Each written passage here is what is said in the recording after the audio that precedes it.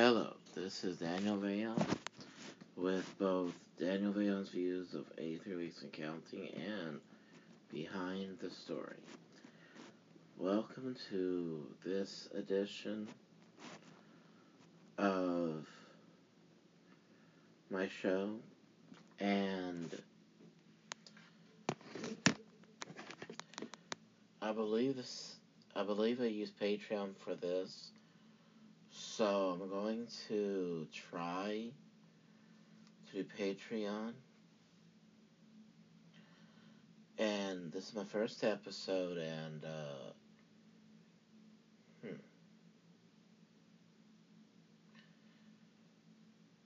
what I'm gonna do is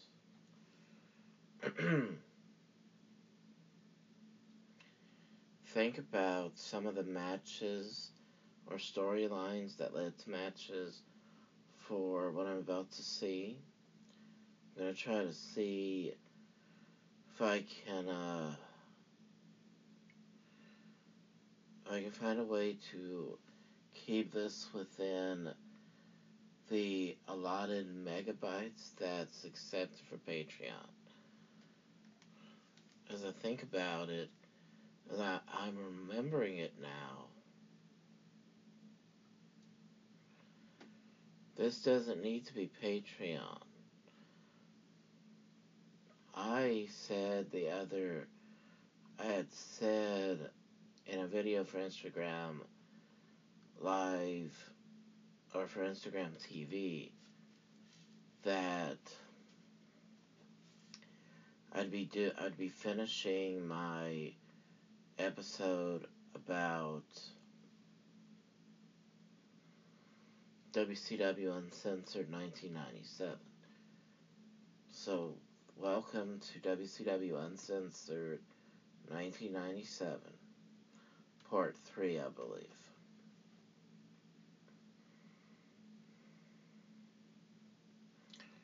And this is for Anchor.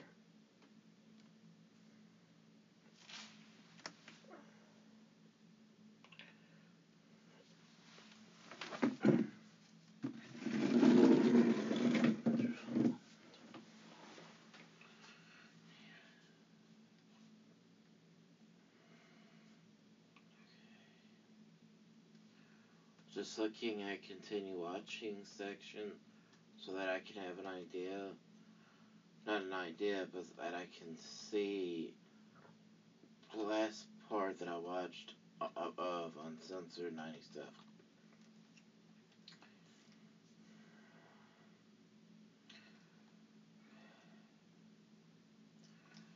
I had gotten so excited about watching WCW 97 that I forgot about the WWF part of that year. And I was just looking back at earlier episodes I did on Anchor.fm, and it was really interesting. I had spoken about it all the way up until I spoke about the night after WWF In Your House Final Four. So that's going to be my next episode after this. Is going to be talking about the Raw episodes after that.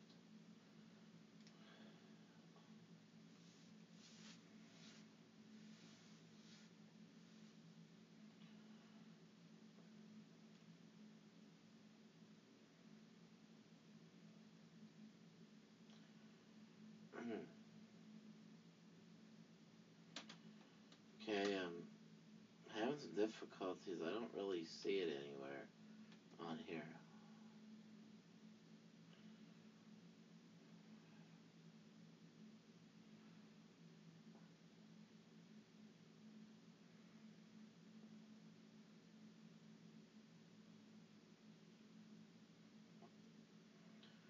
While I'm on here, the people who may not who may only watch the WWE Network for pay-per-views,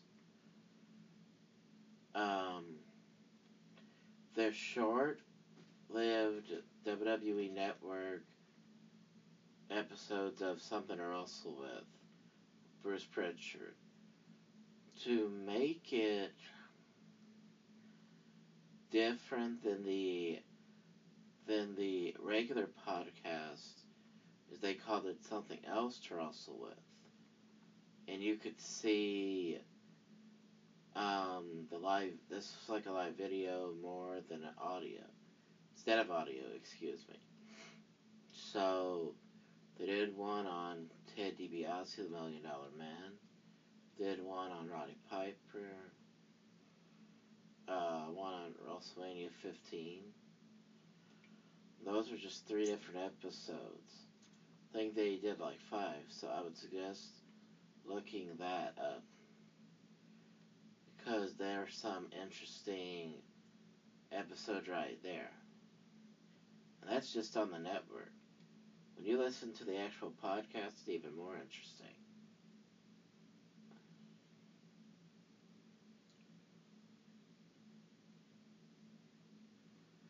Yeah, I don't know why, but can't find Censored 97 on the continue watching section.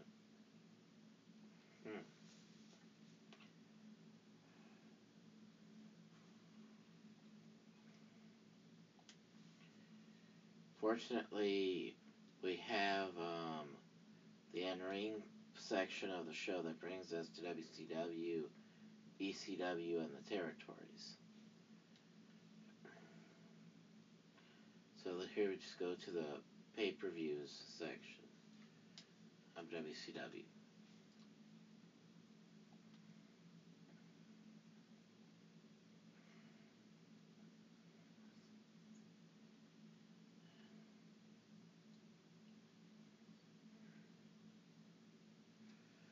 Okay, obviously I deleted that without realizing it. The next match is Harlem Heat versus Public Enemy.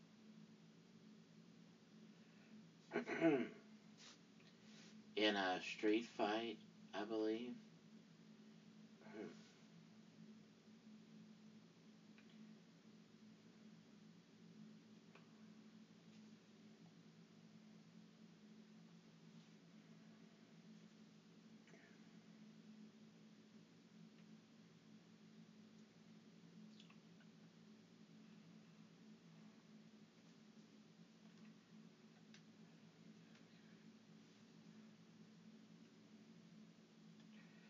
Alright, so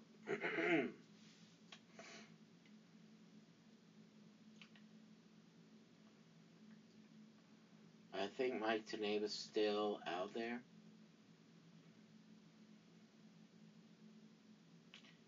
So they're talking about a magazine of some kind, I believe, was the magazine that Mike Tenay. It's a tornado match, by the way.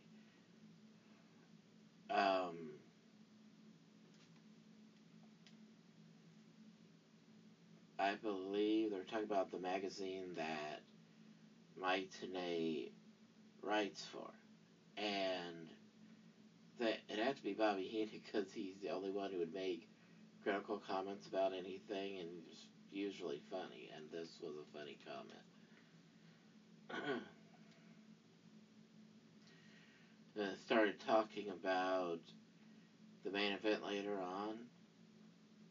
Some people hated that, but I didn't think it took away from the match going on, because they would always go back into the match when it would start, and they would keep on talking about the match as it was happening.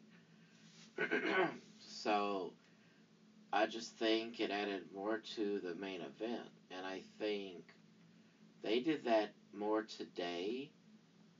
Things like what we see in WCW, it would actually make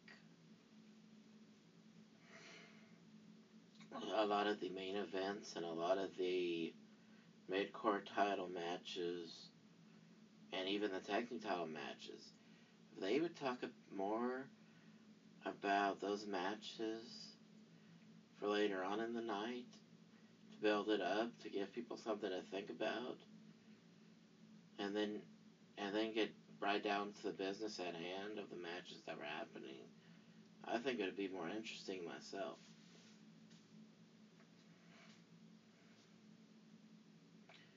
Once again, I forgot how often it reloads it here, so I'm going to have to just continue to talk until it decides to stop buffering. Okay. Another thing that's missing today is that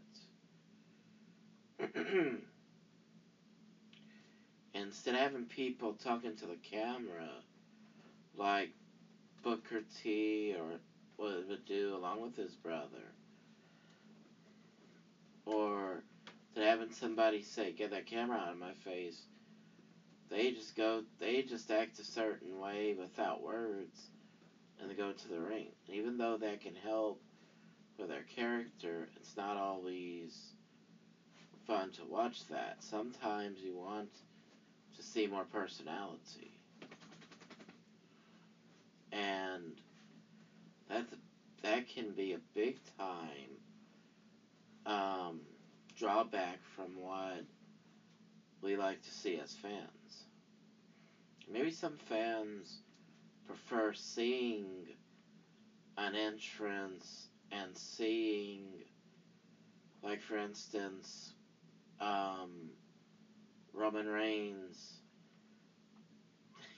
cocking, like we call it, always does like his fist is a machine gun of some kind, or a gun, and he hits either the mat or in the entrance ramp, he hits the ramp. Fireworks will go off. Maybe some people think that that is more exciting or interesting than listening to people talk to the camera. But I think if you do a mixture of both, it can really be helpful.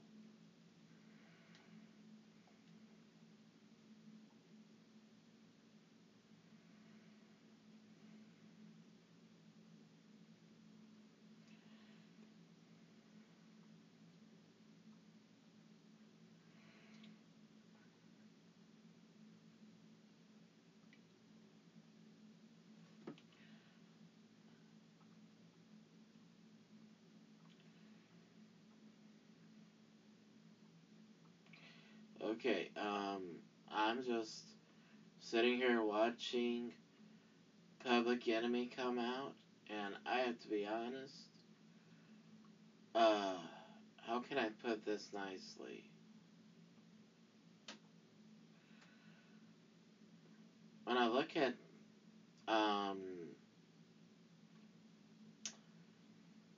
when I look at how they wrestled and spoke and acted, I'm gonna be nice as I can about this, um, as to not sound like I'm insulting anybody here, because I don't ever mean to mock anybody that has died, because that would be insensitive. But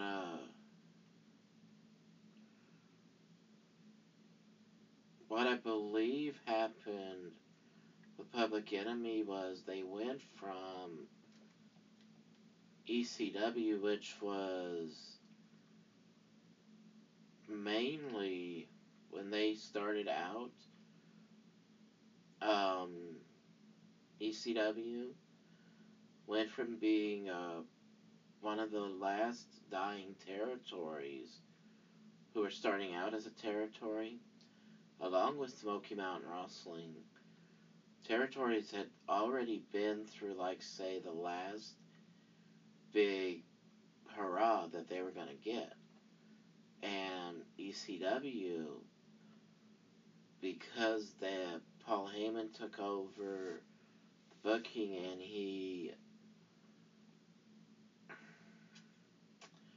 knew that they needed something to come along and shake up the business or make the business more interesting, he decided to introduce what we call hardcore wrestling today.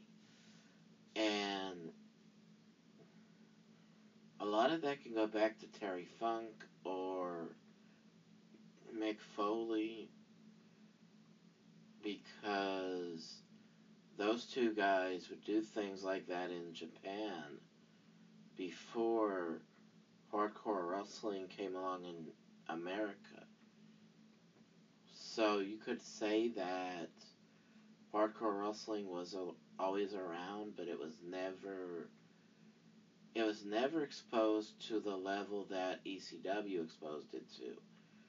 And ECW was seen as almost like a sideshow part of the business instead of part of the business that makes wrestling fans love wrestling. Um, Legendary manager Jim Cornette said sometime down the line, like probably late '97, he started airing his opinions on the air. And the story of that, which when I found out about it, I was amazed that in all the times that my dad would flip through the channels and see Raw every now and then in those days, I'm amazed that when I first heard about this, that I never heard about it or saw it when it happened, because like he said, it wasn't long enough to be considered a segment, but it was inflammatory enough that it got people to keep it on Raw long enough to help them in the ratings. And he started one day he started to just write down his opinions on a website called Bite This before that website became a series on the internet. And he just would always write down his opinions, and he would talk about the good and the bad. But the fact that the bad was involving the company he was with, the WWF, at that time, that's why they let him say what he felt, because that is very surprising that they would let him say anything against the company. So that's why it works so well. But anyway, his comment one week was that ECW was embarrassing. And that's why is because a lot of the things that Jerry Lawler tried once, or Terry Funk made a career out of trying, and then Mick Foley decided to try that style himself, which became known as hardcore wrestling. But when you look at a lot of old matches that ECW had, there is no wrestling. A lot of times you would have them dancing, or, just, it was not a wrestling show anymore. So that's why it was so embarrassing to see, because not only would they use fire on a table sometimes, or thumbtacks, things that Mick Foley made famous. Not only would they do that, but there was no actual wrestling, just glorified stunt work. There's no athleticism or anything. So that's why it could be considered by a lot of traditionalists as being embarrassing. Well, as good as Public Enemy were as professional wrestlers, a lot of their popularity came from the brawling that they did. So I'm really going to be honest and say that I believe their draw came from being an ECW tag team. Because when they were no longer in ECW and they were in WCW right here, they were in WWF a short time, and they just fell off the grid until, at least for me, they fell off the grid until I saw them in a WXW DVD that I had ordered off on the internet. So I gotta be honest, I'm not gonna be critical or anything, but I just have to ask, what was their real draw? Because that's how you make money in wrestling, is to draw the audience. So what was their real draw? Because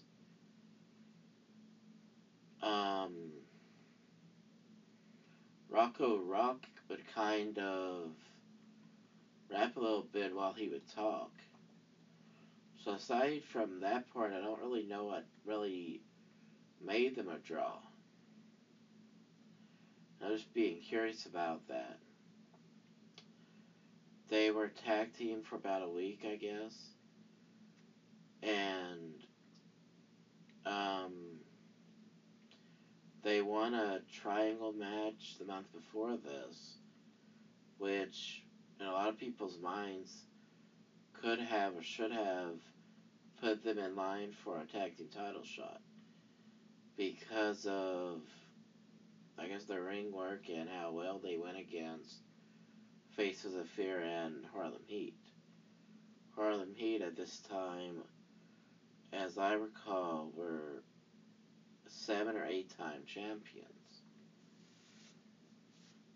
And when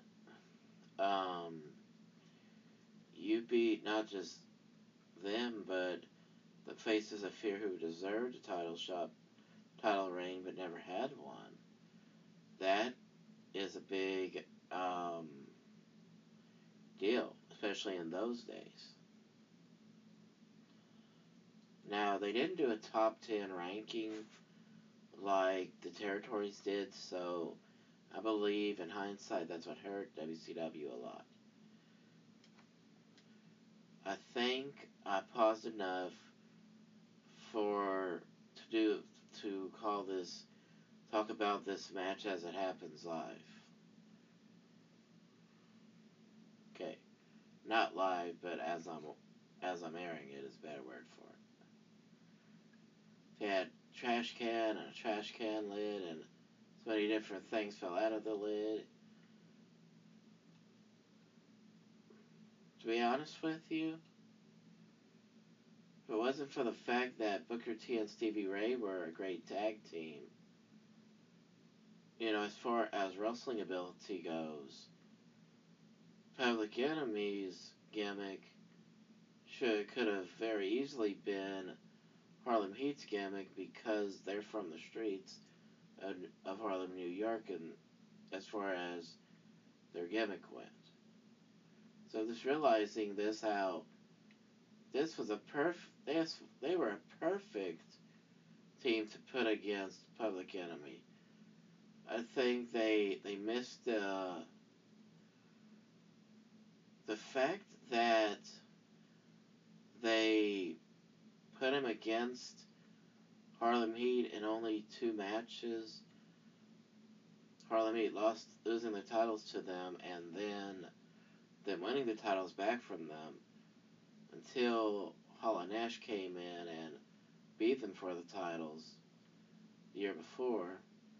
I think it's a real big mistake, looking back at this, that they didn't make this a rivalry like they had with Bunkhouse Buck and Dirty Dick Slater, or the rivalry they had with the Nasty Boys. I just think that they could have gotten more out of this, or out of going against them, than just having two different matches with them. Wait, that's just my thinking of it. This is so chaotic, I don't even know how to call this match.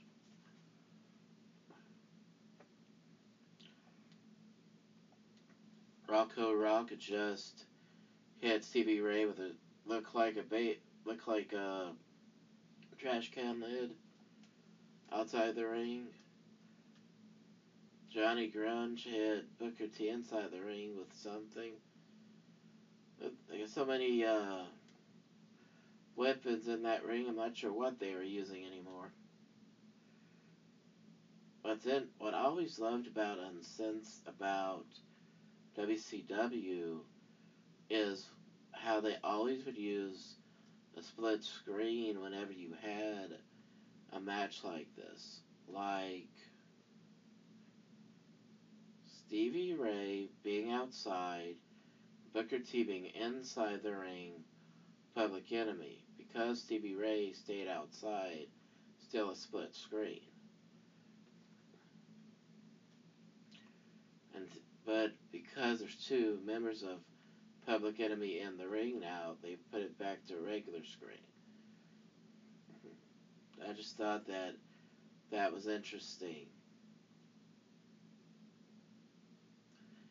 Now they're all 4 in the ring. Booker T goes for the scissors kick, connects on Johnny Grunge, Public Enemy member Rocco Rock. First pinfall attempt by Booker T gets him a 2 count on Johnny Grunge. Before that, Rocco Rock got thrown over the top rope. Stevie Ray goes outside after him.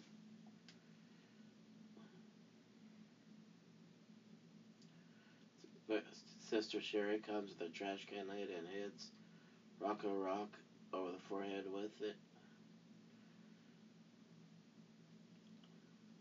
Another one gets hit over Rocco Rock's forehead. As that's happening outside the ring, Booker T hit a side kick on Johnny Grunge, got him down for a 2 count in the ring. Then Rocco Rock gets thrown Irish whipped into the steel steps outside. Trash can lid gets hit in Rocco Rock's face and stomach, and forearm over the back, and then another trash can lid to the stomach by Stevie Ray. Now all 4 men slowly are back in the ring together. Neckbreaker to Booker T for Johnny Grunge after he hits Stevie Ray with a trash can lid. Another trash can lid, and all these I think that's a cooking sheet or a sheet you bake with that was used.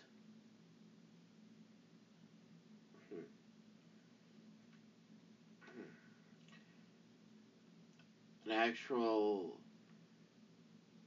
traditional wrestling maneuver that we see all the time used by Rocco Rock onto Stevie Ray. It's when he put his leg or Stevie Ray's neck where the ropes are to try to get him tired, so to speak. all these, because it's just such a crazy match. I'm not. I when they if they stop using weapons in this, I'll start saying what they're doing. This is so ridiculous. I was gonna watch it as a fan and enjoy it.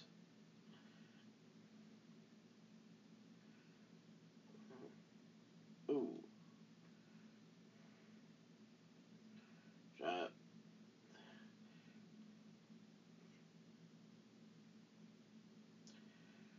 outside of the ring. Johnny Grunge has got to be uh, almost choked by Sherry for Stevie Ray to hit him with something. Then Rocket Rock comes, throws Stevie Ray over the guardrail. It's a good thing Stevie Ray is so big, he would have fell in the crowd. He's able to hold on. Ooh.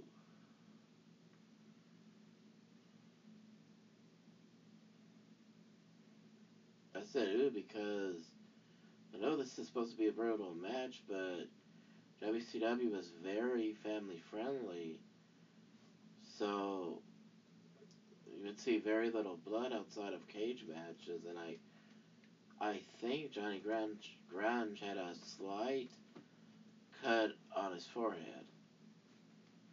I never noticed it before.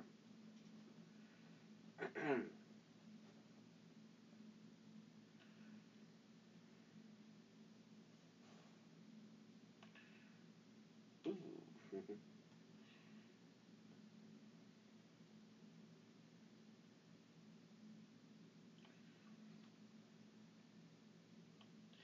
Okay, get down, Rock turns around and meets Stevie Ray meets the trash can from Johnny Grunge.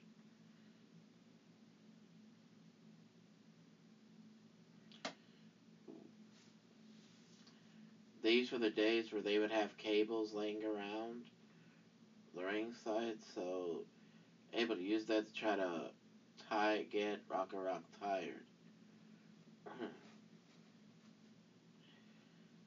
And see what Stevie Ray goes for here. Whatever it is, I think it's Stevie Ray.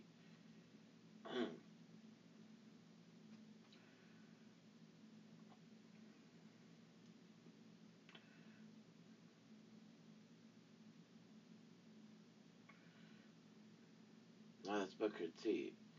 Gets hit with a trash can lid cover to kick out.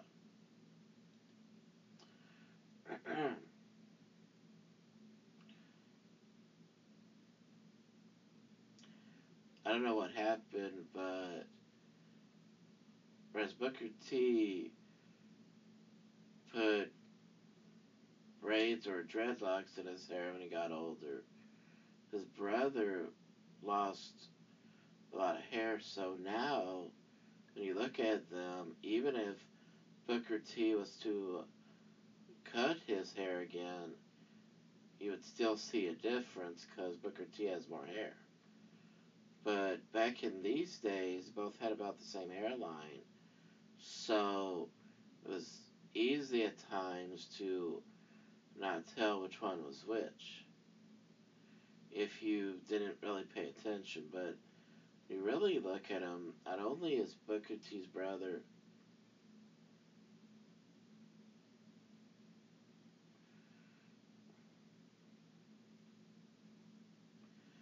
not only is he bigger than him and the muscle, um, but he's a little bit broader too. And that a lot of people are bigger in muscle, but they're not always broader than somebody else. I find that he's much more broader than Booker T is as far as his physique goes, as far as how he's built.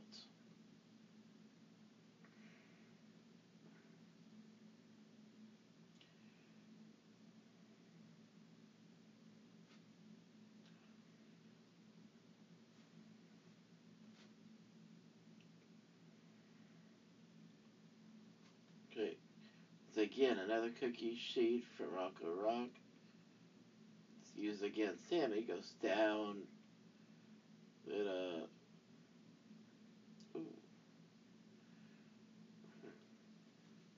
gets hit with a low blow by Rocco Rock.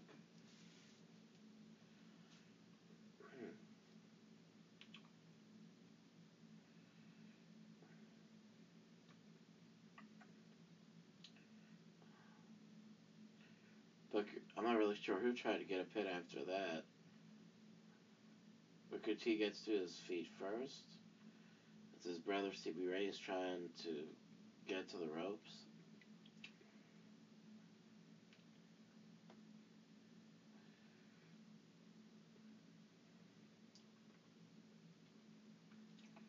See,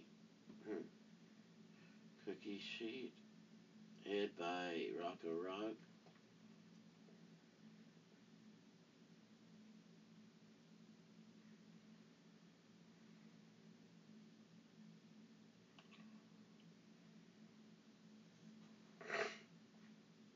Hmm.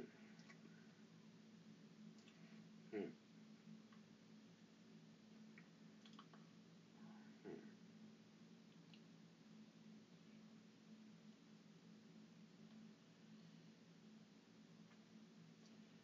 Starting to believe right now that as this match is going on that I'm not sure if they really knew what to do next after using just about every bit of I'm not even sure what to call that. Every piece of metal they could find. Whether it's the cookie sheets or the trash can and the trash can lids. I don't know if they knew what else to do. Go back outside. To start fighting again or brawling, which is what they're known for. Um,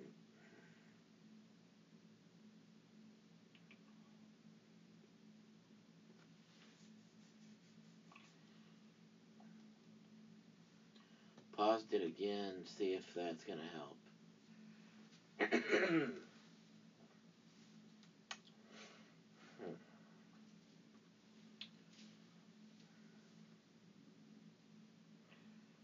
Okay, Stevie Ray just took a trash can lid or a cookie sheet himself against one half of the Public Enemy. I think he's trying to use it to get Rocco Rock, no, Johnny Grunge tired. Hmm.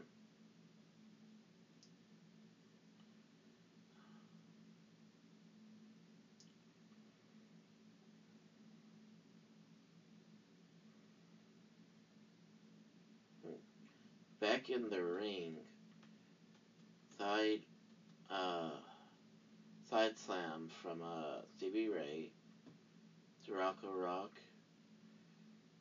Stevie Ray goes to get throw his brother, cross, slam, splash. Two saved by Johnny Grunge.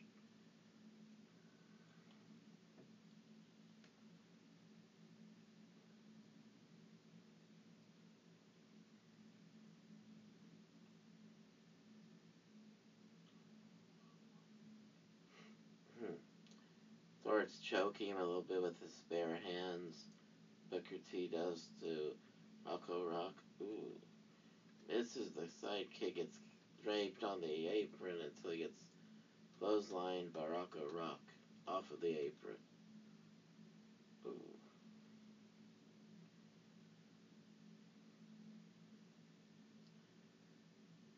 Johnny Grunge pulls Stevie Ray onto the table. See what happens next.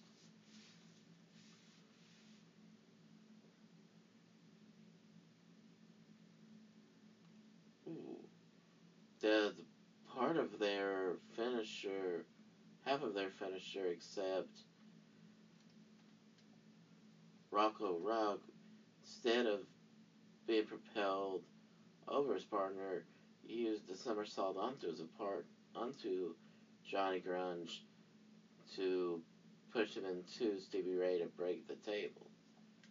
The referee's checking on Johnny Grunge.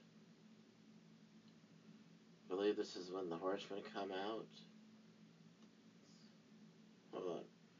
Booker T stops Rocco Rock. They both duck. Then Rocco Rock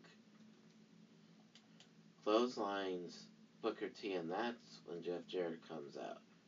Rocco Rock was going to come off the top rope with a maneuver. And the referee stops Jeff Jarrett. Even Michael goes in there. Boom. Hits Rocco Rock in the back with his Halliburton briefcase. Rocco Rock falls completely down. Booker T positions him for his finisher. Goes from the middle rope to the top rope. Harlem Hangover. Hooks the leg. 2, 3. They win the match. I remember playing WCW NWO Revenge, the PlayStation 4, and I would always hit that when I would win as Booker T. This was very much different than games like PlayStation, where you had to have one or more slots filled up to use a finisher. I didn't really know what his finisher was called, so anytime I wanted to win a match, I would try to go to the top rope and hit it, and that's how I always won a match. And I always thought this was a unique maneuver, and since he would win with it, I thought that could be considered his finisher, so I always went with it. Because I thought it was so unique, and I still do today.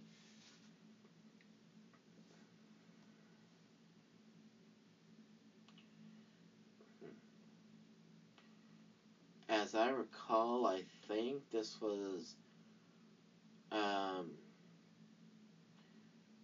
not a Texas Tornado match like they had with the Nasty Boys, but because of that experience, I know that Booker T swore to himself he would never take another match like that, so I'm surprised because this is really no different in a lot of ways than Texas Tornado, I believe. It's still Tornado, though. So, what I remember reading from that, I thought it's kind of strange that he agreed to this match. Oh, I just realized Booker T misjudged Rocco Rock's the distance between himself and Rocco Rock, and didn't quite get his finisher the way he usually does. But they still won the match, and it was still fun, so it's interesting to look back at that.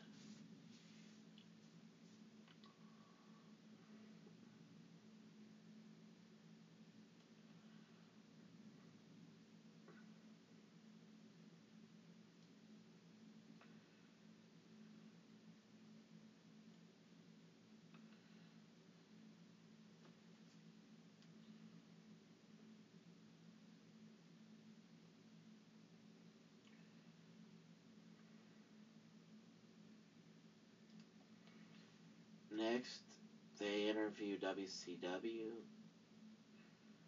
and then the TV title is up for grabs. Personally, I always love the TV titles, so this is one of my favorite matches to see from this pay-per-view. This is a return match from Super Brawl. I don't know how they kept from I don't know how they kept Lord Steven Regal from showing up on here, but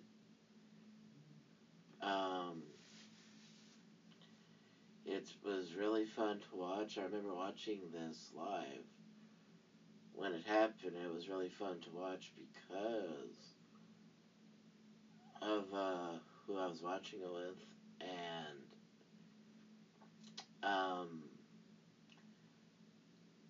when you just have a feeling. By the way, Rey Mysterio Jr., the challenger for the TV title, was dressed almost like Spider-Man in this pay-per-view, with the way his pants looked and the way his mask was designed. It made it look like the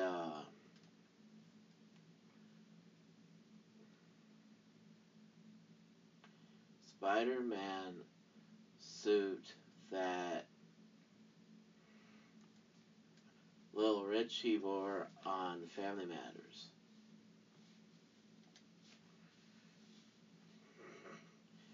So that's what that makes me think about it. When I see things like that, it just makes me curious about a lot of things.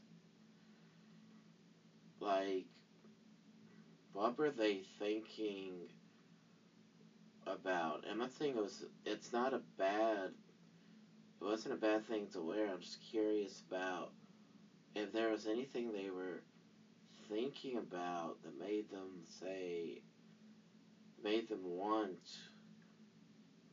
want to look like Spider-Man in this match right here.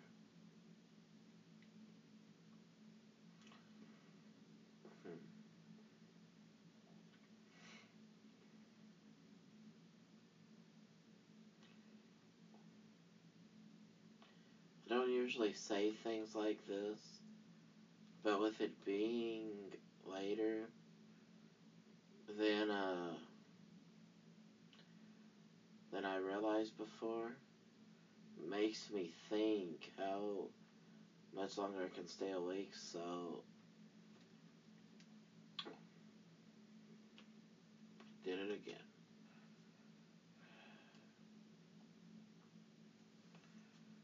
Okay, makes me wonder how much longer I can stay awake. So I'm just thinking about a bunch of different things right now.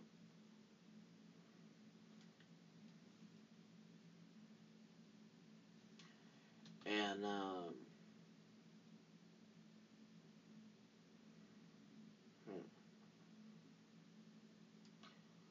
what made this pay-per-view so great was that by the end of the night, you were going to find out who um,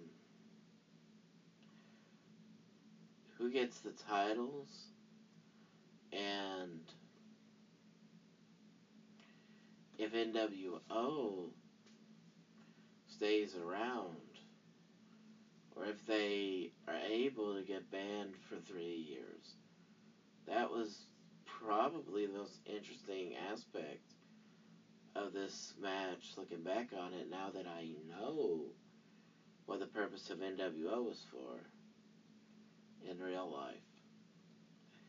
Now that I know what the purpose was for the NWO, as a company goes, it makes the story even more interesting to see unfold. It started off where Eric Bischoff, as I spoke about in the previous episode, or 2 previous episodes before this, Bischoff, with his big ego, thought that even though he agreed to putting up the titles against WCW, he thought he could get out of it because of technicalities, because he was in charge. All of a sudden, one of the guys above him suspended him because of his actions on TV. So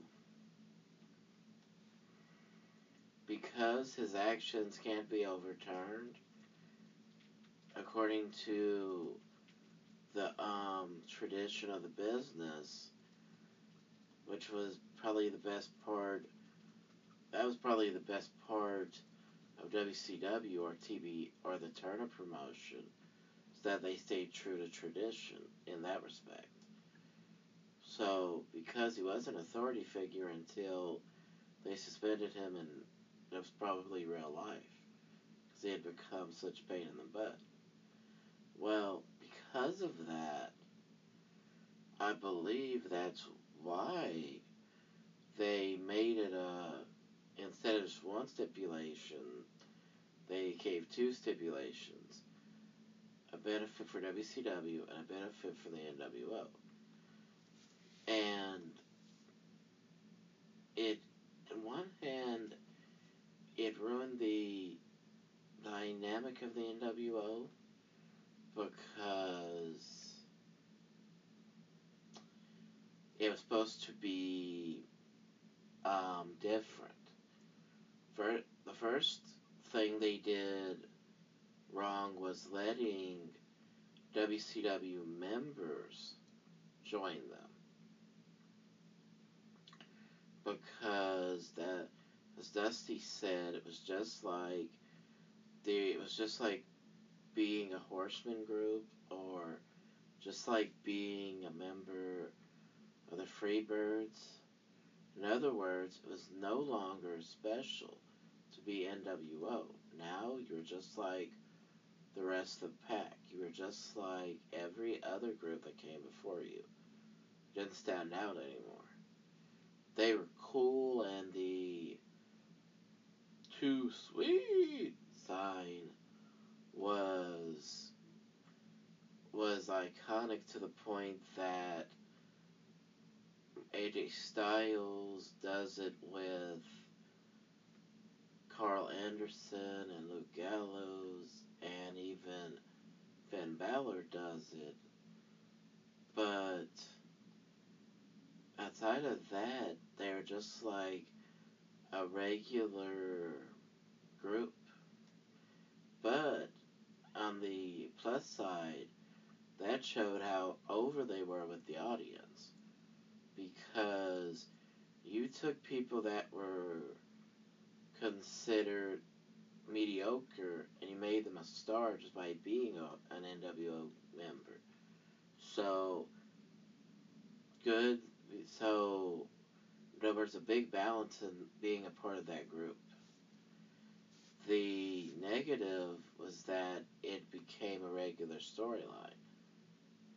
The positive was that they drew enough money that you understood why they let regular Monday Nitro superstars, or WCW superstars, probably a better word for it, join them. Because they were so over, they needed more stars, and they couldn't.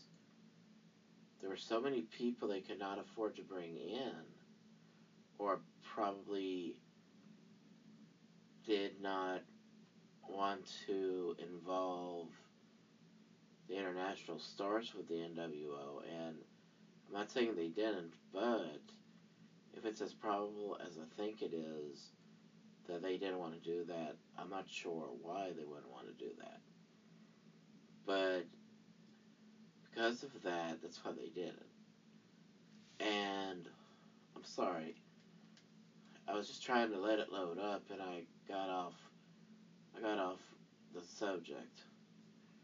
Okay, I pressed play to get back to the TV title match, and to get back to what I was saying.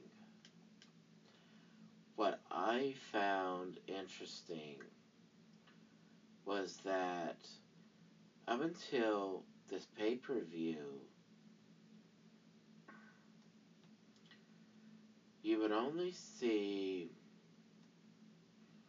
Hall, Nash, or Hogan, or Six, or any member of the NWO on, like, say, a Saturday night or a pay-per-view show.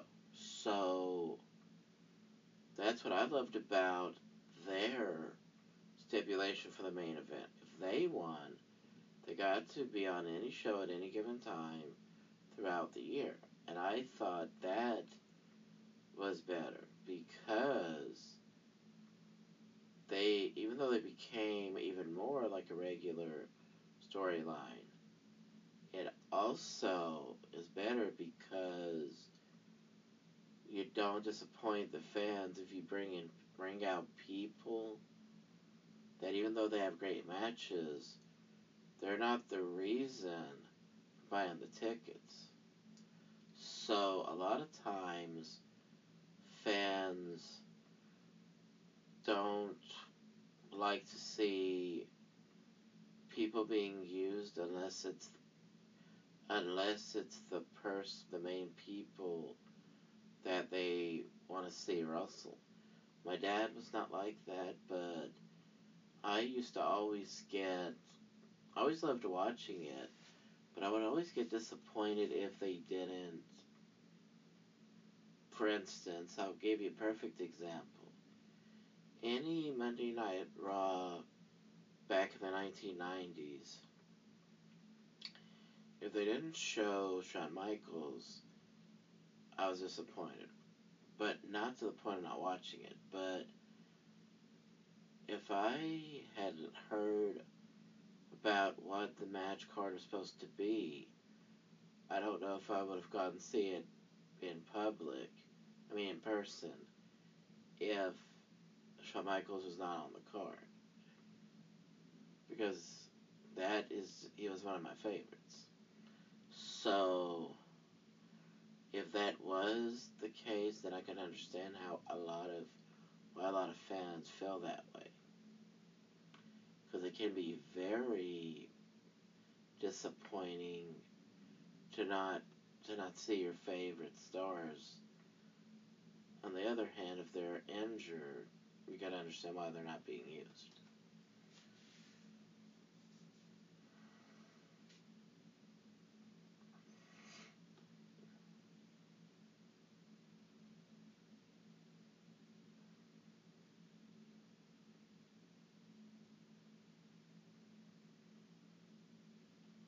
Ace Lock by Rey Mysterio. Reversal into Ace Lock of his own. Does Prince Ikea do? So fast, I can't barely keep up with this. As far as doing it move by move.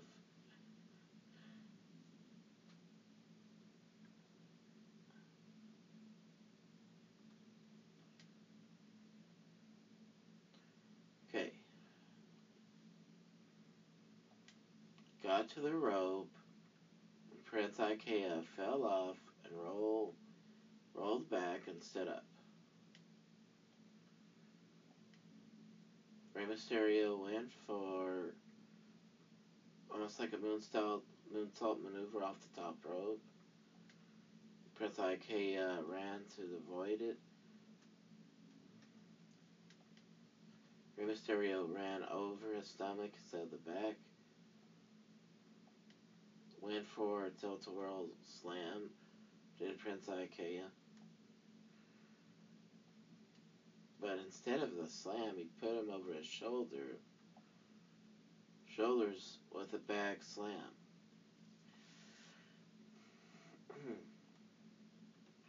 See what he goes for here.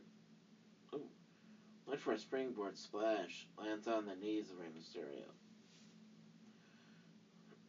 Hold on for a second, I gotta stand up.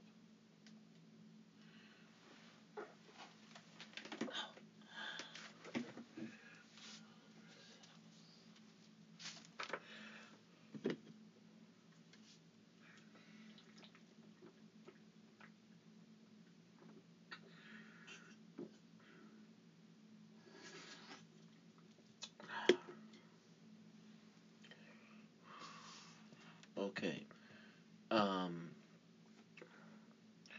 Going to call this match and then I'm gonna stop it and put it on Anchor and then come and finish this recording. Part 3 and 4 is what it's gonna be. Thank you.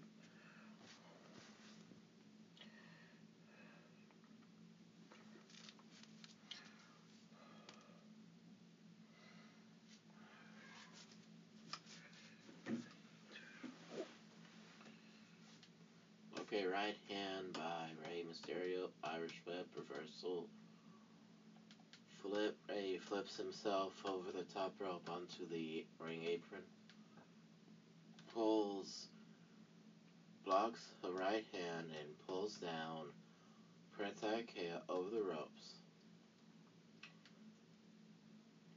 And he falls and lands on his feet outside of the ring. Let's see. Springboard, somersault to kick out by Prince Ikea. Baseball slide to duck right hand. Grabs Prince Ikea's arm, but Prince Ikea grabs him. Looks like he's about to go for his version of Scott Hall's Outsider's Edge.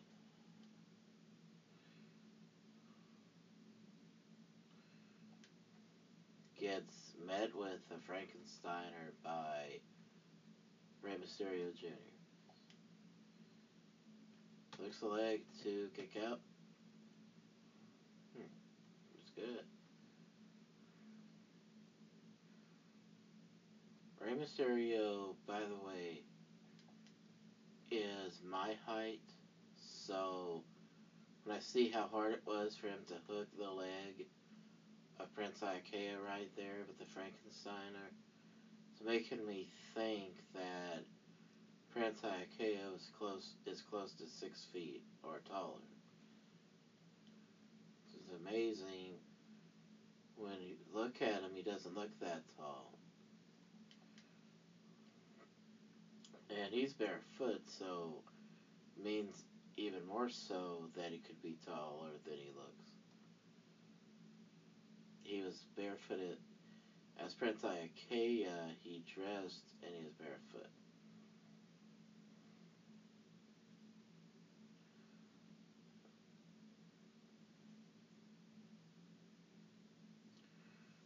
Okay, see, Irish whip, Mysterio hit with one himself, pulls, it looked like he was going for head scissors, pulled Prince Ikea over the top rope with him.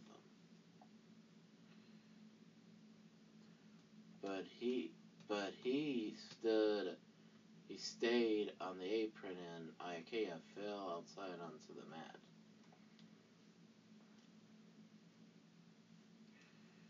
I think Rey Mysterio is thinking of doing a suicide dive or superseda, they call it today.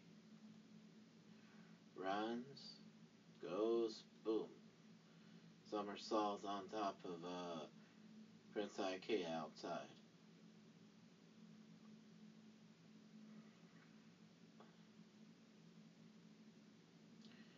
If he was able to keep his head up, then he was taught the right way, because the way a somersault is done, to anybody who has not seen wrestling but knows somebody who has, and may be listening to it with them right now,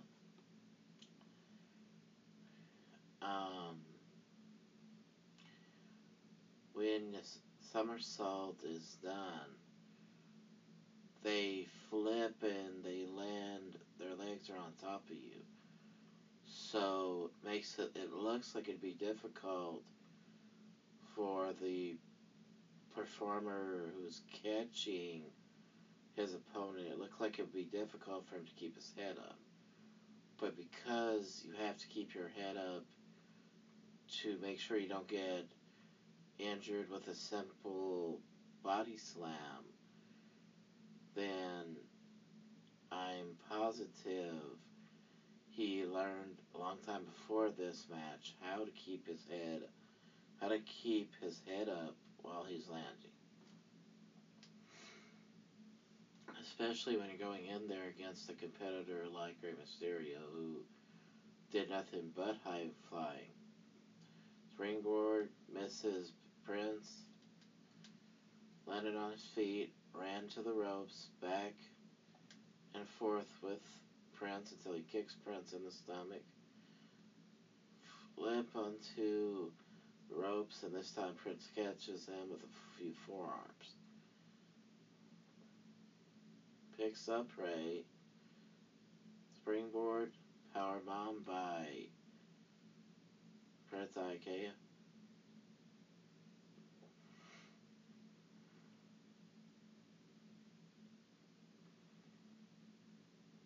Now, this was before the days of scripting everything from A to Z. So I can only assume this, but I think they're probably talking to each other or whispering to each other. Prince just hit a springboard crossbody press onto Rey Mysterio outside where the concrete and mats are. And because the concrete is so hard, I'm sure that's why they have a hard time standing up.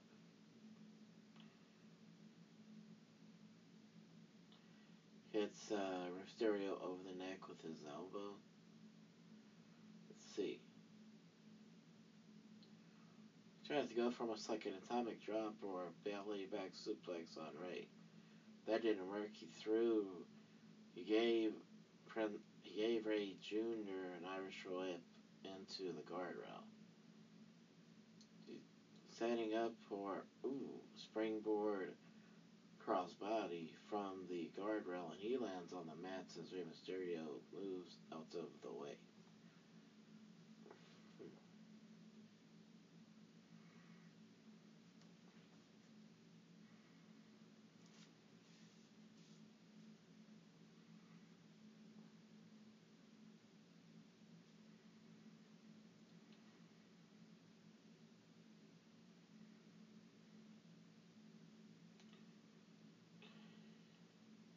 Get back in the ring.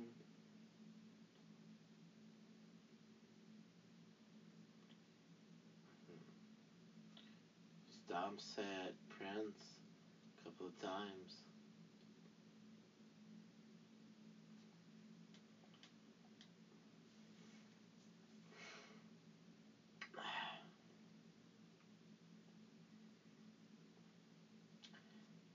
I didn't see the finish of AEW last night, but as the TNT Championship tournament is continuing,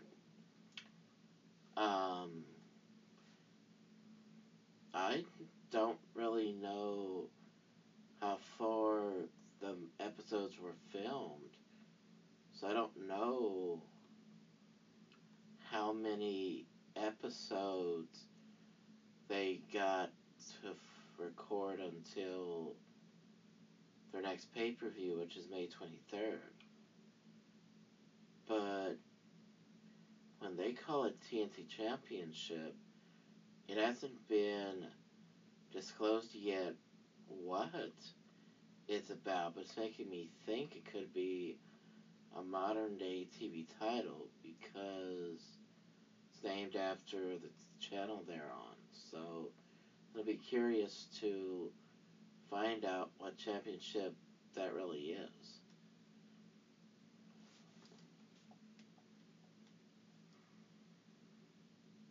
Springboard, does Rey Mysterio into a moonsault, gets a after hooking the leg, he got a 2 count.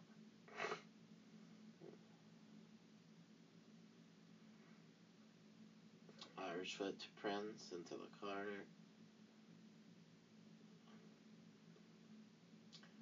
Not a stinger splash, but a clothesline that propelled him so far, Rey Mysterio Jr. so far, he had to hold on to the turnbuckle, the steel turnbuckle, to hold on to, and then he climbed where the ropes were to hit a bulldog on Prince Ikea. Hooks the leg, 2, kick out by Prince.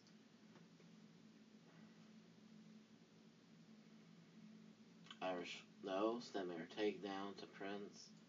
Head scissors by Rey Mysterio.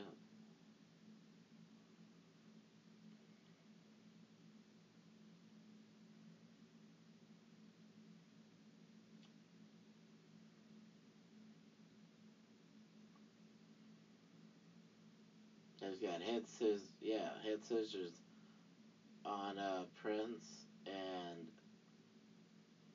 he actually let go of it, and I think he's gonna go for something else. Double leg takedown, moonsault from the middle rope, springboard. To leg, 2, kick out.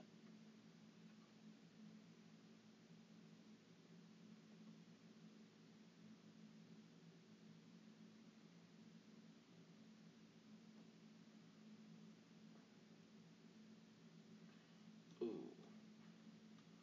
Drops. Shoulder into the stomach. Slock into an Irish whip, reversal by Ray. Throws Ray over the top rope like a back body drop. Lands on the apron, does Ray. Right hand to Ray's stomach. Ray gets to the top rope. Sunset flip. Powerbomb into a sit-out pin. Gets a 2 count.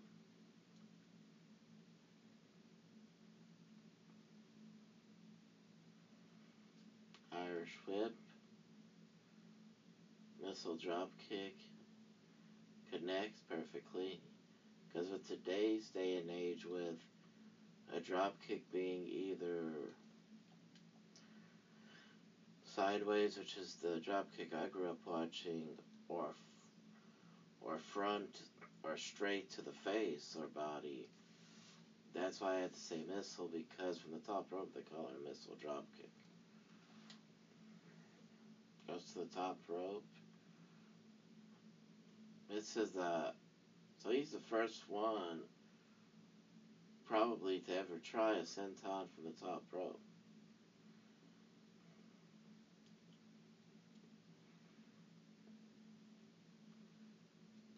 Leg drop by Prince Ikea.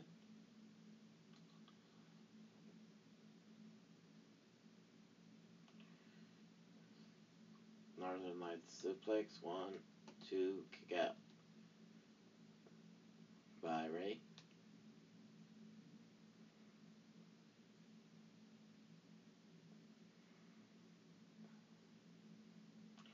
Elbow over the neck. Forearm.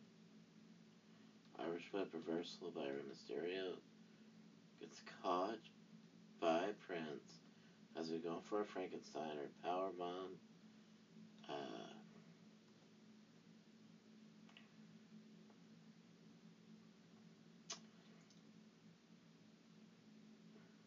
Cover, 2, ground shoulder up. I don't know why. Probably because of all the times we would see people go for a leg, like for instance, Hogan's finisher being leg drop, the DDT being a finisher of both Jake Roberts and Arn Anderson, figure 4 being a finisher for Greg Valentine and Ric Flair. I think we get so accustomed to finishers that when people win but they don't make a habit out of winning with the same maneuver, we don't know if they have a finisher or not. Even though Prince Ikea was a great wrestler as far as athleticism goes, I think he was a lot like Roman Reigns, where it's hard to know how to book him. Matter of fact, I think that was the problem. I think Prince Iaukea, not the name, but the character, the way the character was presented, was almost like I think he, as professional as he was in real life, I think that the way they treated him with the booking made him feel like he was a glorified jobber, like he's champion, but he doesn't belong there. So I think looking back at it, that's why he never got back to the level he was at right here, because that was such a surprise, and he was like an underdog, and was never able to get back to that level after losing the title, as we'll see as time goes on. Was never able to get back to that level because he was probably seen as that way, like, you you're a great wrestler, you're great at executing maneuvers, you got personality, but we as fans don't view you as anything but an underdog that just got lucky. No matter what he did with that TV title, no matter what he would do, it probably felt to the fans like he should not be champion, because that was just how he was viewed. Then later on, they brought him back and they repackaged him. That was what the character should have been all along, because it was probably easier for him to portray, because he looks like he would be there. Looks like somebody that is there to have a good time when he is not wrestling. So I think his second character was what his character should have been all along. Right hand to Prince. Prince hits him with the right hand. Ooh, I'm not even sure what they call that. Spinning headbutt to the gut, maybe? By Prince Iaukea.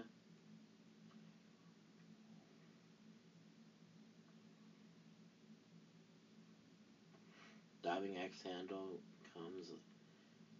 comes off the top apron with an axe handle.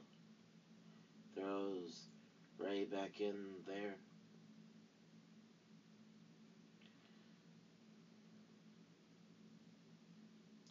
Snapmare. Leg drop.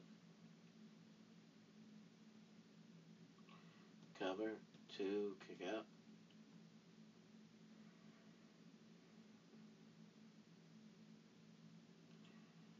Armshook reversal by Ray. Leapfrog. We'll go for a version of the drop kick. Ooh. Because Ray went for a front drop kick instead of missile drop kick. He accidentally hit Prince between the legs. Though Prince is really hurting right now. At least in the way he's selling it. I could have been wearing a cup for all I know.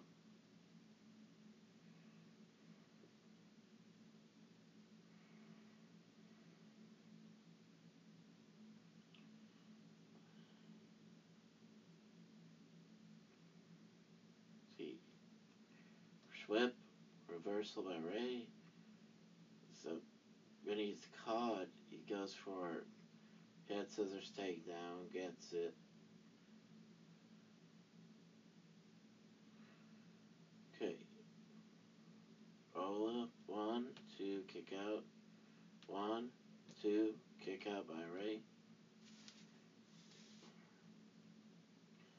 believe it was a victory roll that was reversed by Prince Ikea.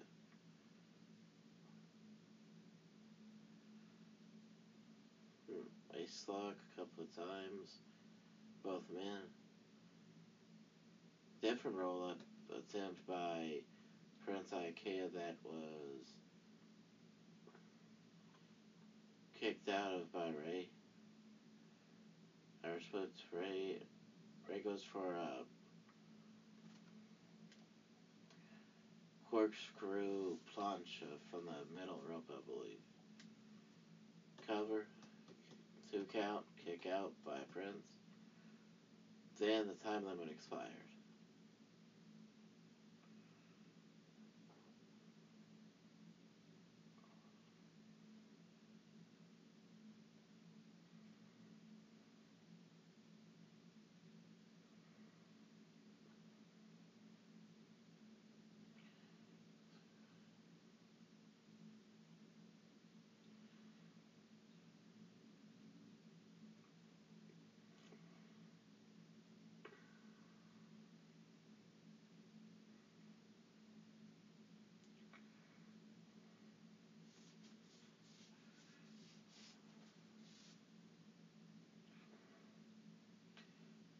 Rey Mysterio did something that I believe was unprecedented at this time. He asked for more time, and Prince gave it to him.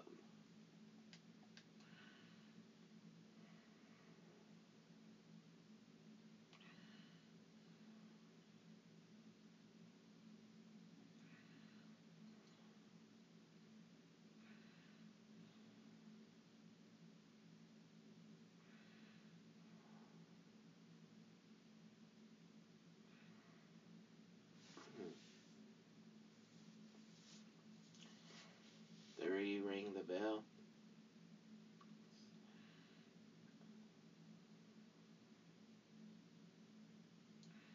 See. Handshake.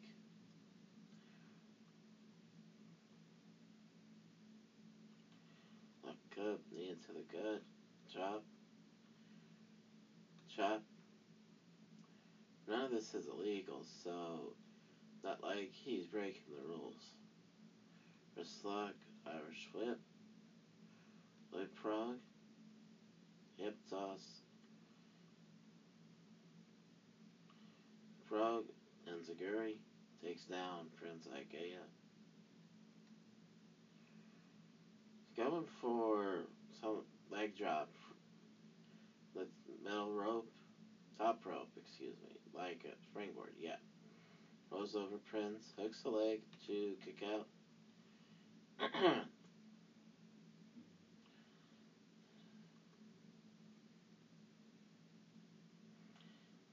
Irish whip.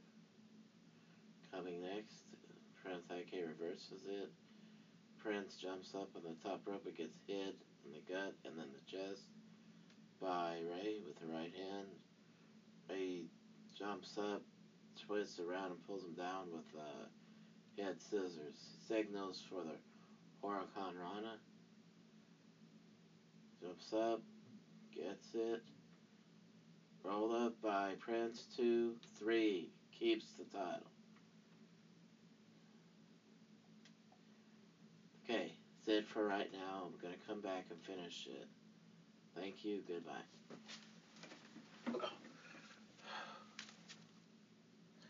Those tight ends, and they're both off the board again. Another tight end out of Stanford, drafted into the NFL, going to Pete Carroll, the head coach, and John Schneider. So we'll continue to look through what we've got drafted here. Hello, this is Daniel Vaillant. I've been podcasting for almost 2 years, and I just about a month ago found out how to submit, manually submit my feed to Apple Podcasts. Well, anybody's getting into podcasting and wants Apple Podcasts, their show on Apple Podcasts, come here and use Anchor Podcast. Those tight ends, and they're both off the board again. Another tight end out of Stanford, drafted into the NFL, going to Pete Carroll, the head coach, and John Schneider. So we continue to look through what we've got drafted here.